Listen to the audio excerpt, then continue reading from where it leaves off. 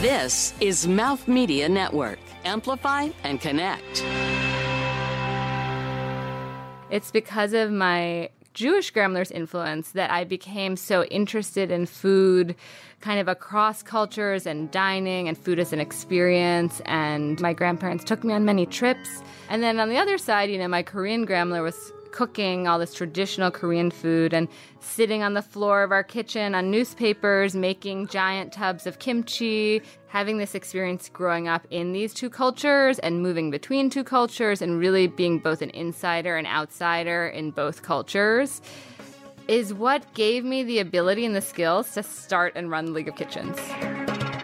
Lisa Gross is changing the world, one remarkable meal at a time. And in just 5 years, more than 5,000 people have experienced the many cuisines offered by League of Kitchens, a culinary community and social enterprise of women from around the world who welcome you into their homes and teach you their family recipes. Lisa has created jobs and given purpose to the lives of many immigrant women. She's an extraordinary culinary ambassador, and I can't wait for you to hear her story.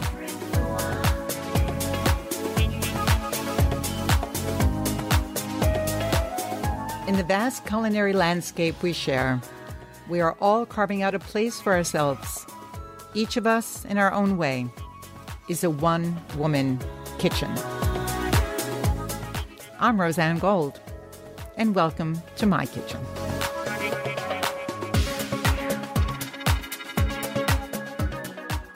Lisa, I am so thrilled that you're in my kitchen today. This is so wonderful. I do not know you very well, but I have been a fan from the first minute I met you. So we're talking about the launch of your remarkable social and culinary experiment, in a way, called the League of Kitchens.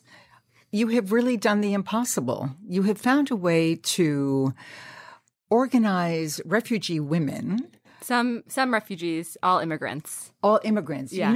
I'm so glad you said that, because I do want to talk about the distinction between those two words and how they're used. And I think that's actually a very interesting point. But you have created this remarkable network of women from myriad cultures cooking and inviting the public into their homes to learn their native, authentic cuisine. Yeah.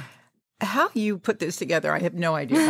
and you started in New York City, but I believe you also have an outpost now in Los Angeles? Well, we just did a satellite in Los Angeles. They were actually closing. Okay, so we can talk about that too, because you know what? Big ideas can't always be successful right away, or certain parts of them work and certain parts don't. I learned a lot. Yes, and I want to learn what you learned, but I really want to hear your story and how this began. How did the League of Kitchens begin? Well, I first want to say thank you so much for having me on your show. It's really so exciting and such an honor. Thank you. So the idea for the League of Kitchens really came out of my own experience in that my mom is Korean. She immigrated here in the early 70s, and my dad is American of Hungarian Jewish descent. And we've just discovered that's also your background. Hungarian Jewish descent as well. And his family has been in New York City on one side since the 1890s and the other side since the 1920s. So really, I think of that side as really just they're the New York Jews. That's their culture. Can relate. Yes. And then my mom obviously is an immigrant herself. And when I was growing up, my Korean grandmother lived with my family. She came over when I was born to help out. Was going to stay until a second child was born. My parents ended up not having a second child, and she just stayed with our family until she passed away when I was in college. So I was very lucky to grow up with her as my primary caregiver. I actually shared a room with her till I was 8 out of choice. I was actually supposed to get my own room when I was 6 when we moved to a bigger house and chose not to. Well, that's so beautiful. I lost my grandmothers when I was really quite young. Yeah. So that experience, that connection is so beautiful. Yeah. Where did you grow up, by the way? In the D.C. area. Okay. And so my grandmother was this amazing cook. She really grew up at a time in Korea where she made everything from scratch. You know, when my mom was growing up in Korea, my mom was born in the late 40s. She was born in Busan in the southern part of Korea. And in her family, they made everything from scratch. All of their soy sauce, doenjang, gochujang, all of their kimchi, everything. All the most trendy items right now. Yeah, they had they sort of were homesteading. They had a garden, pigs, ducks, rabbits, everything, goats. And they grew and made everything themselves except for buying rice or like a few other things like that. Right. And so my grandmother cooked all this amazing Korean food when I was growing up. But whenever I would want to help her in the kitchen or sort of show interest, she'd be like, oh, don't worry about cooking. You should go study because studying is more important. Yes, that was the thinking. Yeah, and I've actually heard, I think this is very common for children of immigrants, particularly Asian immigrants. Well, I guess all immigrants, actually. And what that meant is that I never learned to cook from her. Neither did my mother for the same reason. She's actually the youngest of 6. So her older sisters, number 1 and I think number 3, they all learned to cook from my grandmother. But the time my mom was growing up, my grandmother was like, oh, do something else, go to school, do what you want, don't worry about this. So same thing. What did your mother do, actually? So she's actually an artist. She was first briefly a nun, then became a nurse, and then became an artist and is a professional painter, is an abstract painter. Yeah, Remarkable. She has a crazy life story that's a whole separate saga. But so I never learned to cook from my grandmother. My mom is not that interested in cooking, didn't learn from her mother either. And, after college, when I started to cook for myself really for the first time and really fell in love with cooking, I wanted to cook Korean food. And my grandmother had passed away by that time. So, and I couldn't learn from my mom. So I tried to teach myself from cookbooks and from the internet, and just nothing tasted as good as when my grandmother made it. And these are the Korean dishes you grew up with that you're trying to replicate in some way. Like everything was good, but there was something missing, like that secret grandma sauce or something. And did you find out what that was exactly? Well, so that sort of became this fantasy, that experience of, I wish I had another Korean grandmother that I could cook with and learn her family recipes and cook with her in her home kitchen. And I kind of had that idea in my early 20s. And then I went on to do a lot of different things. I was briefly a food writer for the New York Press. I taught high school English at the Dalton School. I worked at Performance Space 122. I was an assistant to this choreographer, Carol Armitage. And then I actually went to graduate school in art, focused on participatory public art and socially engaged art. And started I'm just sitting here shaking my head, Lisa, because this is really a remarkable career path. Well, it's funny because I feel like all of those disparate things actually have all contributed to my ability to start and run the League of Kitchens. But basically in graduate school, I was doing all different kinds of projects using food, because food is really at the intersection of everything, as you know, politics, the environment, culture, family, everything. Right. And I know you're interested very much in national identity, the domestic space. Totally. Domestic space. Cross-cultural Exactly. issues. Gender issues, everything. And when I came back to New York after grad school, I was thinking about what I wanted to do for my next project. This idea came back to me, and I sort of had this thought of, what if I could find amazing home cooks from all around the world in New York City who could teach their family recipes and host small groups in their own kitchens, and that this experience would be just as much about cross-cultural learning and exchange and connection as it was about incredible eating and culinary learning. Because one thing I realized, is that so often there are small details and tricks and ways of doing things you really need to learn from a person, because they're sensory cues. It's like when it sounds like this, do this, or when it smells like this, do this, or when it tastes like this, or especially with dough, like when it feels like this, you do this, or if it feels like that, you need to do this. And so that's where, as much as I adore cookbooks and watch food videos online, there is something so different about cooking with someone who's an expert home cook. No question. Yeah. And so this is a very big idea. It's a beautiful one. And again, I'm thinking about the grandmother that you were really in search of metaphorically and romantically in some ways. So you had this beautiful idea. How do you get started on something like this? Yeah. Even from a legal standpoint, how do you find, how do you put it all together? Right. So, Yeah, initially I actually thought about doing this as a public art project. So what that means is I thought about doing it as a 3-month project in partnership with an arts organization. And initially I was like, I'll find 30 people to participate.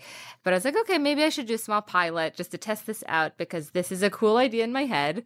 But I have no idea what it would actually be like to find people to be the instructors or to actually have this experience. So I kind of set out to do this small pilot where I emailed lots of different organizations working with immigrants and set up tons of meetings and kind of pitched this idea. And I found 2 women who I still work with, Jeanette, our Lebanese instructor, and Afsari, our Bangladeshi instructor, and basically pitched to them doing this paid kind of experiment where I created sort of a mini training for them. And then we did a series of 4 workshops for my friends and family.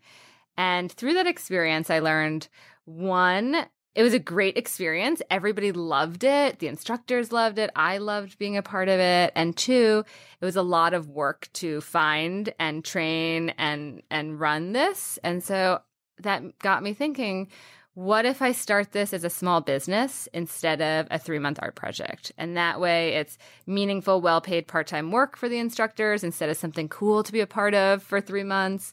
And then, there's no limit to how many times people can do a workshop. Anyone can do a workshop. We could grow over time. We actually started with 6 instructors. We now have 12, and I just hired a 13th.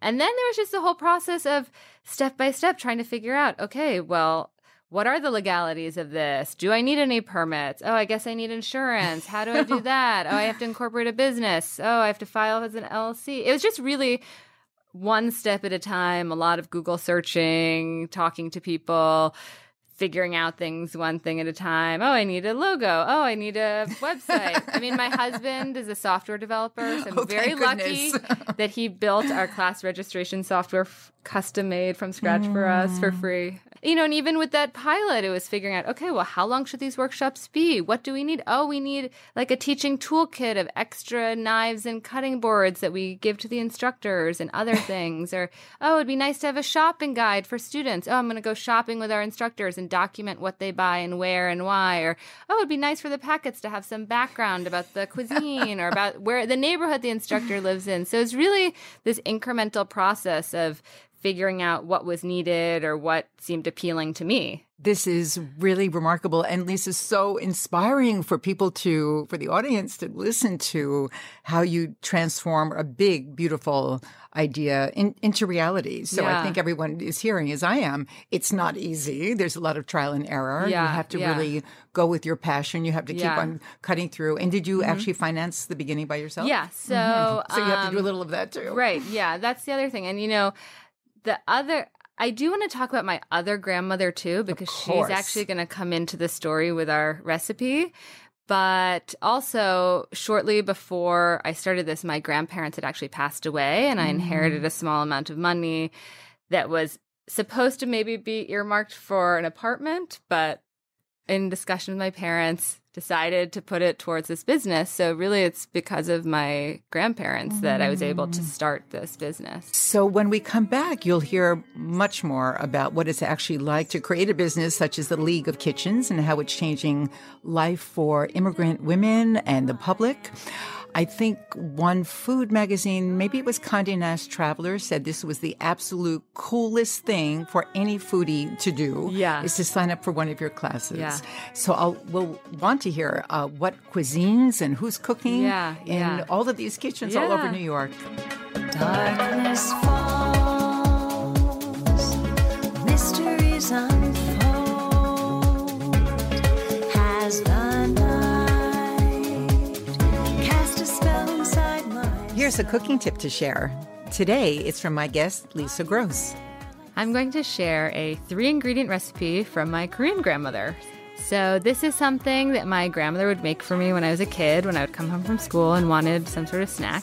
So she would take warm white rice from the rice cooker that we had on in our kitchen 24/7, take a small palmful of rice, squeeze it in her fist into a little log shape, and then sprinkle it with salt and toasted sesame seeds. And it's just a delicious, simple snack with just 3 ingredients. From Lisa's kitchen to yours, give it a try and pass it along.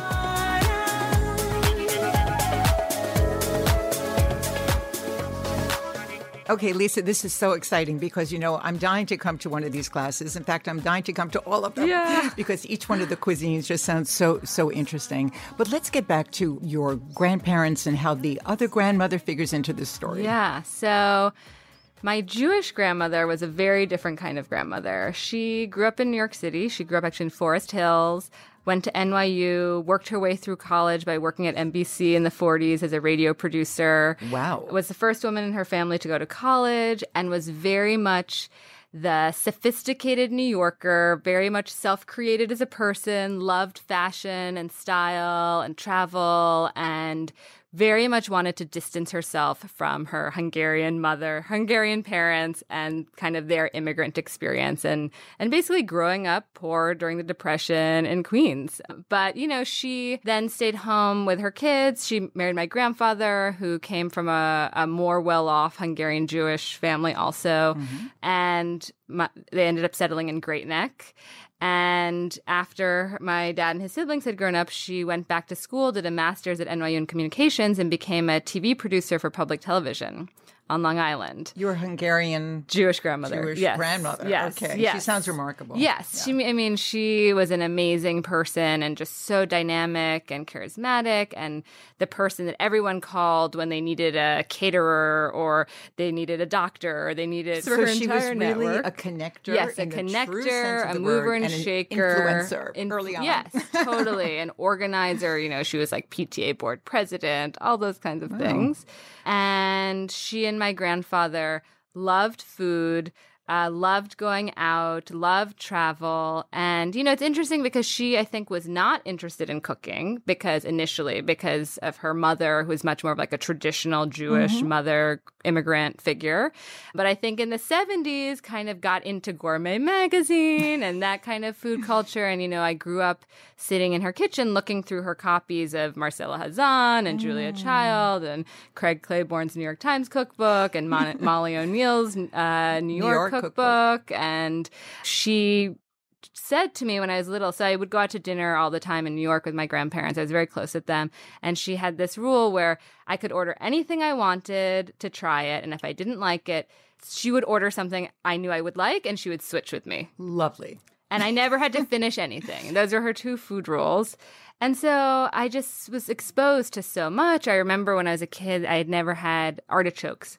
Mm-hmm. So she went out and bought artichokes, and we had she made artichokes, and we had them in her artichoke plates, which she of course had. And or she made. I remember her making asabuco for me from Marcella Hazan's cookbook, and because somehow it came up in conversation. And actually, in probably the late 80s or early 90s, they took me to the Rainbow Room for New Year's Eve. Oh, my goodness. And it blew my mind as like an 8-year-old as like the most fancy possible restaurant you could imagine. I remember being very impressed by the bathroom, actually. Do you remember? Oh, that bathroom was amazing. Yeah. Do you remember what year it was? I must have been like 1990 or 91.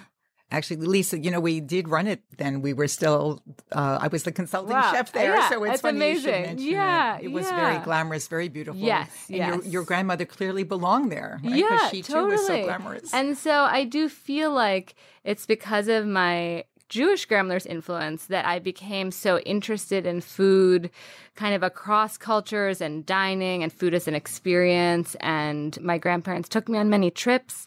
So I was the only grandchild for a while, and then I was the only granddaughter, and they were always interested in eating. So food was a source of just total joy and connection. And pleasure. And then on the other side, learning, I had... and learning. Right, and learning. And then on the other side, my Korean grandmother was cooking all this traditional Korean food and sitting on the floor of our kitchen on newspapers, making giant tubs of kimchi and making soy sauce, pickled raw crab called gejang from live crabs. Oh, wow. Watching her take live crabs and stuff them into a jar and pour boiling soy sauce on top of them. Amazing. Very memorable. Memories, amazing visuals. No wonder you mentioned earlier about even the sounds of cooking and why you can't cook well just from reading a recipe. Yeah. But I must ask you this. Were both grandmothers ever together? Yeah, I mean, What was they that had. like? Well, my Korean grandmother didn't speak English, but they had their own interesting relationship. You know, we would go to my grandparents' house in Great Neck every year for Thanksgiving and Passover, and my Korean grandmother would always come with us. And, you know, she was very like this old traditional Korean lady, but very open and actually loved living in America. And Not only is this a book for you, this is either some gorgeous full-length movie about the blending of cultures or some kind of sitcom. I mean, I can really see the potential of this. Yeah, Really, well, it's charming. The other detail is I actually grew up going to a Jewish day school in Maryland till I was 13. And I was basically the diversity of the school. I mean, I was the only part Asian or Asian-ish person there. So, but my whole identity growing up was entirely Jewish because I didn't know any Asian Americans, you know, and my entire sense of Korean culture was my mom and my grandmother. So it was kind of this funny tension there. Actually, one interesting thing is I do feel like having this experience growing up in these two cultures and moving between two cultures and really being both an insider and outsider in both cultures is what gave me the ability and the skills to start and run League of Kitchens. Exactly. That's Because, a wonderful you know, preamble to why you. Yeah, because what am I doing? I'm really kind of helping to bridge between a mostly American student community and our immigrant instructors who are kind of all like my moms.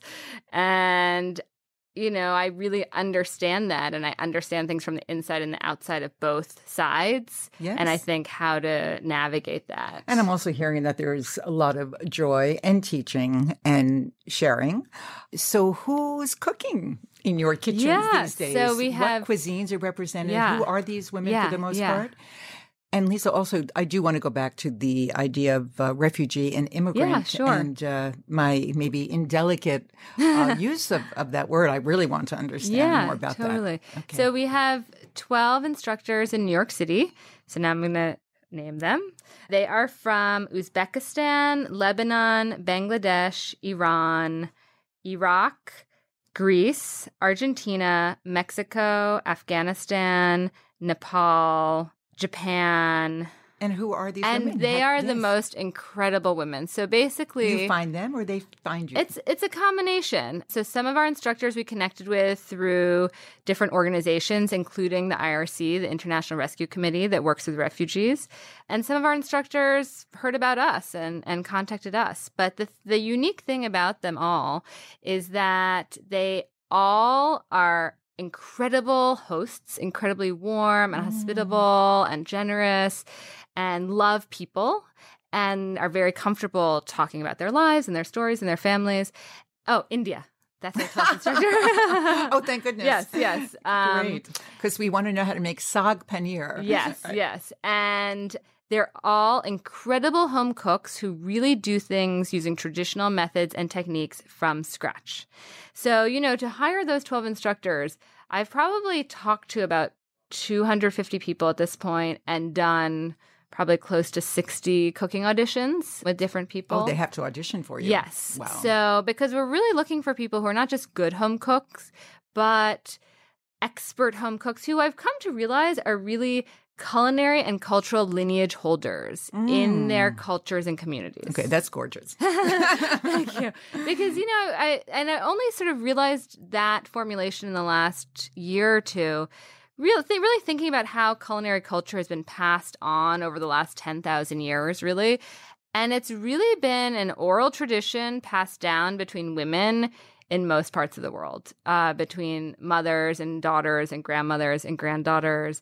But because it's been an oral tradition and a women's tradition and a tradition in the domestic space, it's really, many ways, been either invisible or under-recognized or definitely not compensated. And so much of what we do actually is both recognizing and celebrating these women as these culinary experts in their communities and cultures and creating an opportunity for them to share that knowledge and expertise beyond their immediate family or community. Yes, I very often see this idea actually in a visual that cooking and this kind of transfer of information is what I call the hand clasp between generations. I got to chill.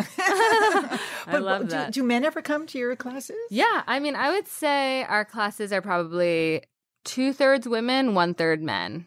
And that's not to say that men aren't also important in culinary culture. I mean, it's interesting. Like, for instance, our Uzbek instructor, her husband is himself an incredible cook. But often, you know, the men's culinary culture has to do more with public cooking. Like, he's an expert at plov, which is usually made outside in huge quantities for wedding. It's kind of Tell like me what plov is again. It's the I know how to spell rice it, but- and meat, Rice and meat, vegetables, raisins, similar to pilau, like same But word this is origin. an Uzbeki dish. The Uzbek version, but it's sort of like the men barbecue thing. Like it is true that in a lot of cultures, the men's side of cooking is more physically intensive, large scale, outdoors. But also, you know, the other thing I've realized from our instructors is that in most parts of the world, the fullest expression of the cuisine is actually in the home, and that this idea of the restaurant as the kind of apotheosis of the cuisine is really a French or Western European idea of like the 18th and 19th century, you know? So for most of the cuisines that our instructors cook, they kind of look down on restaurants, actually. It's like, it's like street food, festival food, or restaurants where you might go for a party, or, like the men who can't come home from work have to eat at a restaurant. Yeah, for them. Yeah, But I right. totally get it, because very often, depending on the country, of course, is that you never really get to know the cuisine of that country, because that food is not being cooked in restaurants. Right. You will only get that at home. And it's either, you know, what I've discovered is either it's because it's too labor intensive or expensive for a restaurant to do it in its fullest expression. Or sometimes there are dishes that are maybe considered too simple and humble to be served in a restaurant, but which are amazing. I definitely want to hear about a few of those. And also, maybe you can walk us through what it really is like to go to any one of these remarkable women. Yeah. And then, Lisa, also, I think we'll want to hear what's really important for you right now. What's the most meaningful in your life, and how you continue on with this. Yeah, and I also do want to answer that refugee-immigrant distinction question. Well, let's do that right So now. I'll start with that. So basically, I think immigrants come to the United States for a multitude of reasons. Refugees are really... Well, there's both the kind of legal, political definition, but I think just in a larger sense, refugees, I feel like, are usually fleeing something. They're not necessarily choosing to leave their place of origin. So there's either political persecution or violence. I know that there's kind of like a legal, you know, UN definition of what a refugee is, but, you know, our instructors, they really have a wide range of stories. So, for instance, like our Greek instructor, Despina, like my mom, she came here in the early 70s as a 22-year-old nurse, because in the 70s there was a nursing shortage. So all of these nurses from all over the world got work visas to come to the United States. So that's obviously a very different story than our Iraqi instructor, who came here just 4 years ago as a refugee from, you know, the violence and war in Iraq. You know, and then there's kind of, we have instructors kind of in the middle. Like our Uzbek instructor came here 5 years ago with her husband because she was a doctor. She was a cardiologist in Uzbekistan. Her husband was a professor of Central Asian history at the University of Samarkand. And the national forced retirement age for women in Uzbekistan is 55. So at 55, she had to retire from being a doctor, which seems insane. It seems like that's the peak of your knowledge and expertise as a doctor. But they have 3 kids who had all come to the U.S. to study through various post-Soviet State Department programs. And they entered the green card lottery and won green cards. Right, so they came here. So that is a question that I'm sitting on, but I'm going to ask. Yeah. So it's really important that everyone does have legal status in order for you to... Yes, even though I obviously support the rights of undocumented people and good immigration reform for us, because we're such a small business, all of our instructors do need to be able to legally work here. Yeah. But, you know, so it's just to say, like, so our Uzbek instructor and her husband, they kind of came here to change their lives. They're like, we want an adventure. What are we going to do staying in Samarkand? Our kids are all in the U.S. Let's move to New York. Such an amazing story. Lisa, when we come back, again, we'll want to know more about what's important to you right now and to hear about your legacy recipe and what you cook at home. Yeah. Thank you. And the gate to the garden of fulfilled desire is reached by a road paved with... Follow me on Instagram at Roseanne Gold and check out everything I'm up to on my website at roseannegold.com. Lisa, welcome back to the kitchen. But before we hear a little bit more about what's important for you and your social activism, walk us through an afternoon with one of your remarkable instructors. And now, do you call these workshops or cooking classes? Number one, how do I sign up? Yeah. And I want to learn about Uzbeki cuisine because you mentioned plov. Yeah. Although the husband is not going to teach you this. Okay. Or choose anyone. Just choose one that's... So we have 4.5-hour immersion workshops and 2.5-hour taste of workshops where you get a taste of the cuisine and the experience. Huh. But I really think that the heart of this is the 4.5-hour immersions. So basically, our 12 instructors live in Brooklyn, Queens, and one in Manhattan. And you get sent an address, you go to a neighborhood you've maybe never been to, you walk into an apartment building where you've definitely never been to, knock on a stranger's door, and are welcomed by one of our instructors who, are all different. All their stories are different. They're different ages from different places around the world, but they're just all the warmest women. And so I'd say almost every single one of our instructors will greet you with a hug and say, welcome to my home. Yes, be prepared. And every workshop, both the long one and the short ones, start with a homemade meal. So for the longer ones, it starts with a homemade lunch. For the shorter ones, a homemade snack and drink. And how many people are usually there? And there are 6 students max in every workshop. So it's very intimate. And I think it's great to start with some food because, first of all, it breaks the ice. Oh, yes. And it gets everyone excited to eat the instructor's food and to learn from them and cook with them. And so it starts with the instructor introducing themselves, the menu for the day. For the 4.5-hour immersions, you cook 5 to 6 dishes. Wow. For the 2.5-hour ones, usually cook 3. And then they all end with a shared meal. And, we always hear from students that they're a little nervous when they arrive, it's also sort of exciting.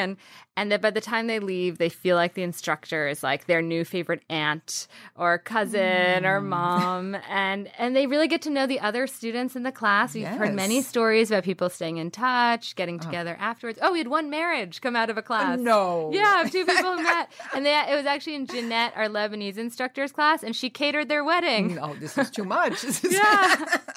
Oh, fabulous. And so it's, and also just, I think it's so rare these days to do a 4.5-hour experience, and so people really kind of relax and their guard goes down, and it's totally culturally immersive because you're in someone's home in their kitchen and you see their family photos and you're cooking with their culturally specific cooking tools. Like Yamini, our Indian instructor, has all of the handmade vessels that were her mother's and grandmother's that she cooks with.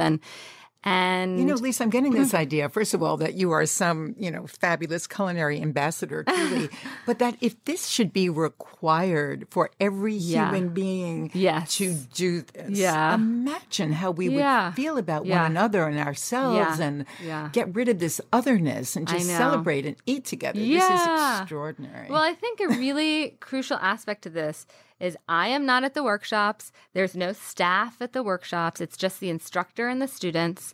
So, it's really unmediated, and the instructor is the queen of her kitchen, right? She's the expert, the host, the teacher, and it's really feels like a privilege to be in their kitchens learning from them. And it's the opposite of some sort of like charitable experience, like, oh, I'm helping this poor refugee. It's like, no, I am so lucky to be here eating this food and learning from this woman and learning about her life. And, we often hear from students that some part of the world that felt very far away or abstract now feels personal. So like if you're reading an article about Afghanistan, you think like, oh, that woman could be Nuita's sister, or that man could be her cousin, or, particularly I think for our instructors who are from cultures where the U.S. has been in conflict, like Iraq or Afghanistan or Iran, in the last few years when there were terrorist attacks in New York and the terrorists were from Uzbekistan and Bangladesh,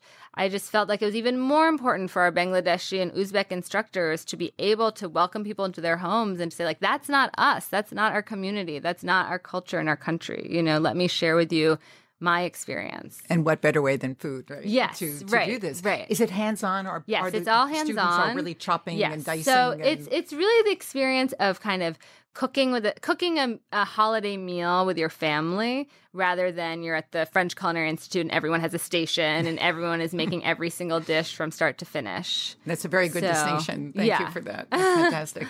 So I don't even know which one to start with. I'm so excited about all of them. Maybe I'll just have to do all 12. Yeah, I now mean, that we the know thing which is they that are. what's cool is that every single one is different because Yeah. the cuisine and culture is different, the instructor is different, the neighborhood you go to in New York City is different. And then you become different too, right? Yeah, In a way, yeah, or yeah. just more of who you are because you have all of this rich.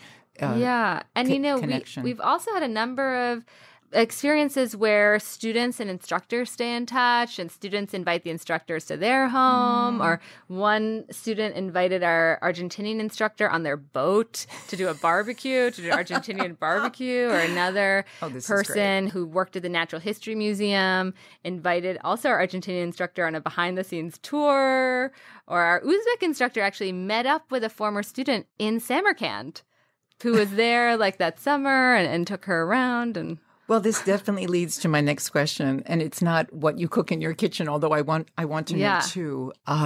Where does this all lead for you? It just sounds like it could get bigger. So about a year ago, we launched an LA satellite, which was kind of a test because since day one, people have been writing to me saying like, oh, can you bring this to my city? Or when are you going to launch in other cities? Or can I help you? And so I knew I had to try launching in another city. And LA seemed like a good fit because of its incredible diversity and also the way its food culture really values immigrant food, kind of as a legacy of Jonathan Gold's, I would say. Definitely. But what we found was that the driving culture, I think, really impeded our success because in retrospect, in New York City, every weekend people want to go out and do things and be active and be out. And I think in LA, people drive so much during the week that on the weekends, a lot of people kind of want to just stay home or stay in their neighborhood and So it's not very necessarily practical. drive like across the city to a workshop. Right.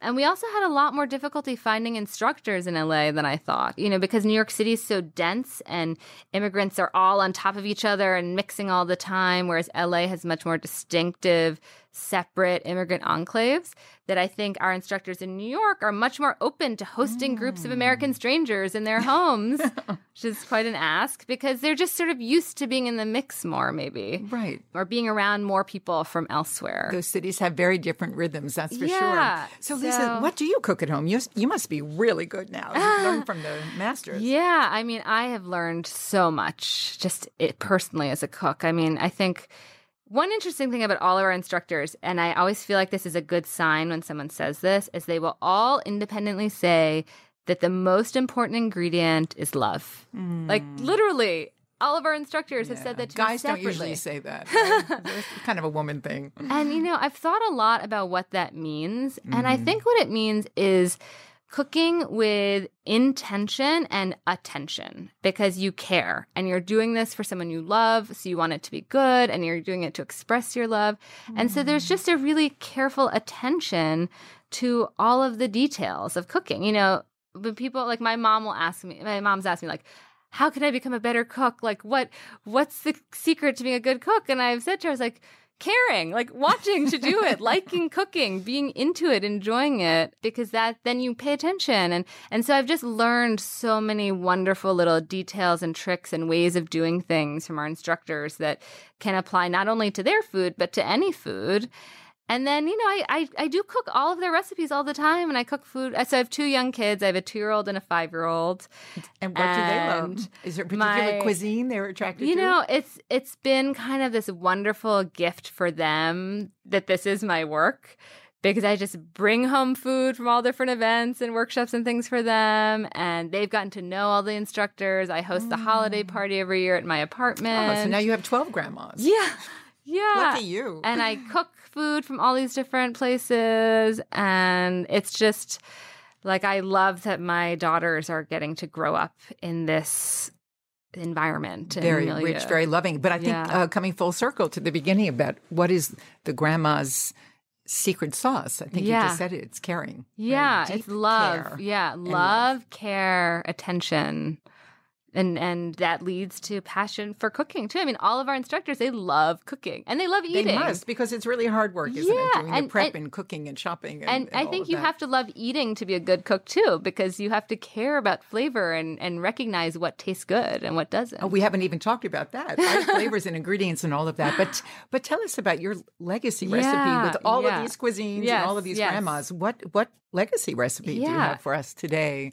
So I actually brought in a recipe that's my great-grandmother, my Hungarian Jewish great-grandmother's palacinta recipe. So funny. I grew up eating this. This is beautiful. Yeah, which I only cooked for the first time a couple months ago. You know, I obviously think a lot about family recipes and the way cooking is passed down. And there's a folder of recipes that my aunt found after my grandmother died that was my grandmother's kind of recipe box with index cards. And a lot of the recipes are kind of typical 50s, 60s recipes using, you know, canned soup and blah, blah, blah. Exactly. But this is the one recipe that has someone's name attached to it, and it's Grandma Lipson's palacinta. And that side of the family, my grandmother's father's family, they were actually named Lipschitz, but they changed it to Lipson when they came here. Yes, it very sounds more typical. American. And I found this and I was so excited because I didn't think I had any family recipes. And I do. I have this one.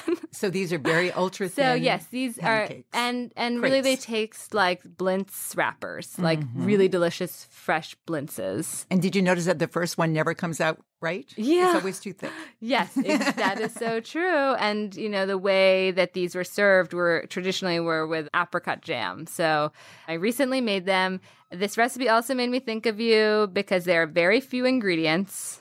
Tell us what they are. Yes, Thank they're you. eggs, flour, sugar, milk, a little salt, and then you cook them in butter. 2 tablespoons of melted butter per pancake. Exactly. That's why they're so delicious. And the apricot jam is also known as lekvar. And did you ever have it with toasted walnuts or almonds on top? Or powdered sugar? Yeah, I haven't made it that way yet, but I know that is very traditional. Yes. Oh, Yeah. thank you so much for that. And Lisa, I do ask everyone this question, but I was so excited to ask you this question because you are involved with so many extraordinary women. So what does one woman kitchen mean to you? In a funny way, I feel like every single woman who is truly passionate about cooking and every one of our instructors, and certainly me, is actually maybe like 10,000 women cooking in the body of one woman. May I repeat the word gorgeous again? Oh, thank you. You know, if you think about all our ancestors who learned so much about food and passed down all these recipes and all this knowledge and hard-earned knowledge and tradition over 5,000 years, 10,000 years, and then it's all in us, in our bodies, in our memories, in what we've learned. And then Thank it you. comes out in what we make. Thank you for that. I do want to ask too, what is important to you right now? What's next for you? Yeah, well, so just to kind of circle back to LA, what that made me realize is New York is doing great. There's continued and growing interest here. So I want to just focus here and grow New York. We just hired a new Indonesian instructor who I'm going to start training. We're developing a cookbook proposal, which I'm very excited about. I just feel like in this current political moment where there is so much hateful, dehumanizing rhetoric around immigrants and refugees, what we do just feels so much more important. And being a source of really positive stories about immigrants where it's about celebrating how much immigrants bring to our culture and our food culture and contribute and how lucky we are to have them here. That and being a source of those stories just feels really, really important. Now, how do we all find you? How do we sign up right away? So just leagueofkitchens.com. We have 3 to 5 workshops every weekend happening all around the city, and you just sign up on our website. Fantastic. I guess I'll see you soon. Yes, please. Yeah, you're welcome in any of our kitchens anytime. Thank you, Lisa. Thanks so much for joining us on One Woman Kitchen. Thank you. And thank you for spending time with me and Lisa in my kitchen. I'm Roseanne Gold. One Woman Kitchen is produced by Mouth Media Network. Copyright 2019. Follow me on Instagram at Roseanne Gold and check out everything I'm up to on my website at roseannegold.com. And if you're wondering about my beautiful theme music, it's called The Garden. written and performed by award-winning singer-songwriter Audrey Appleby. Thank you for listening.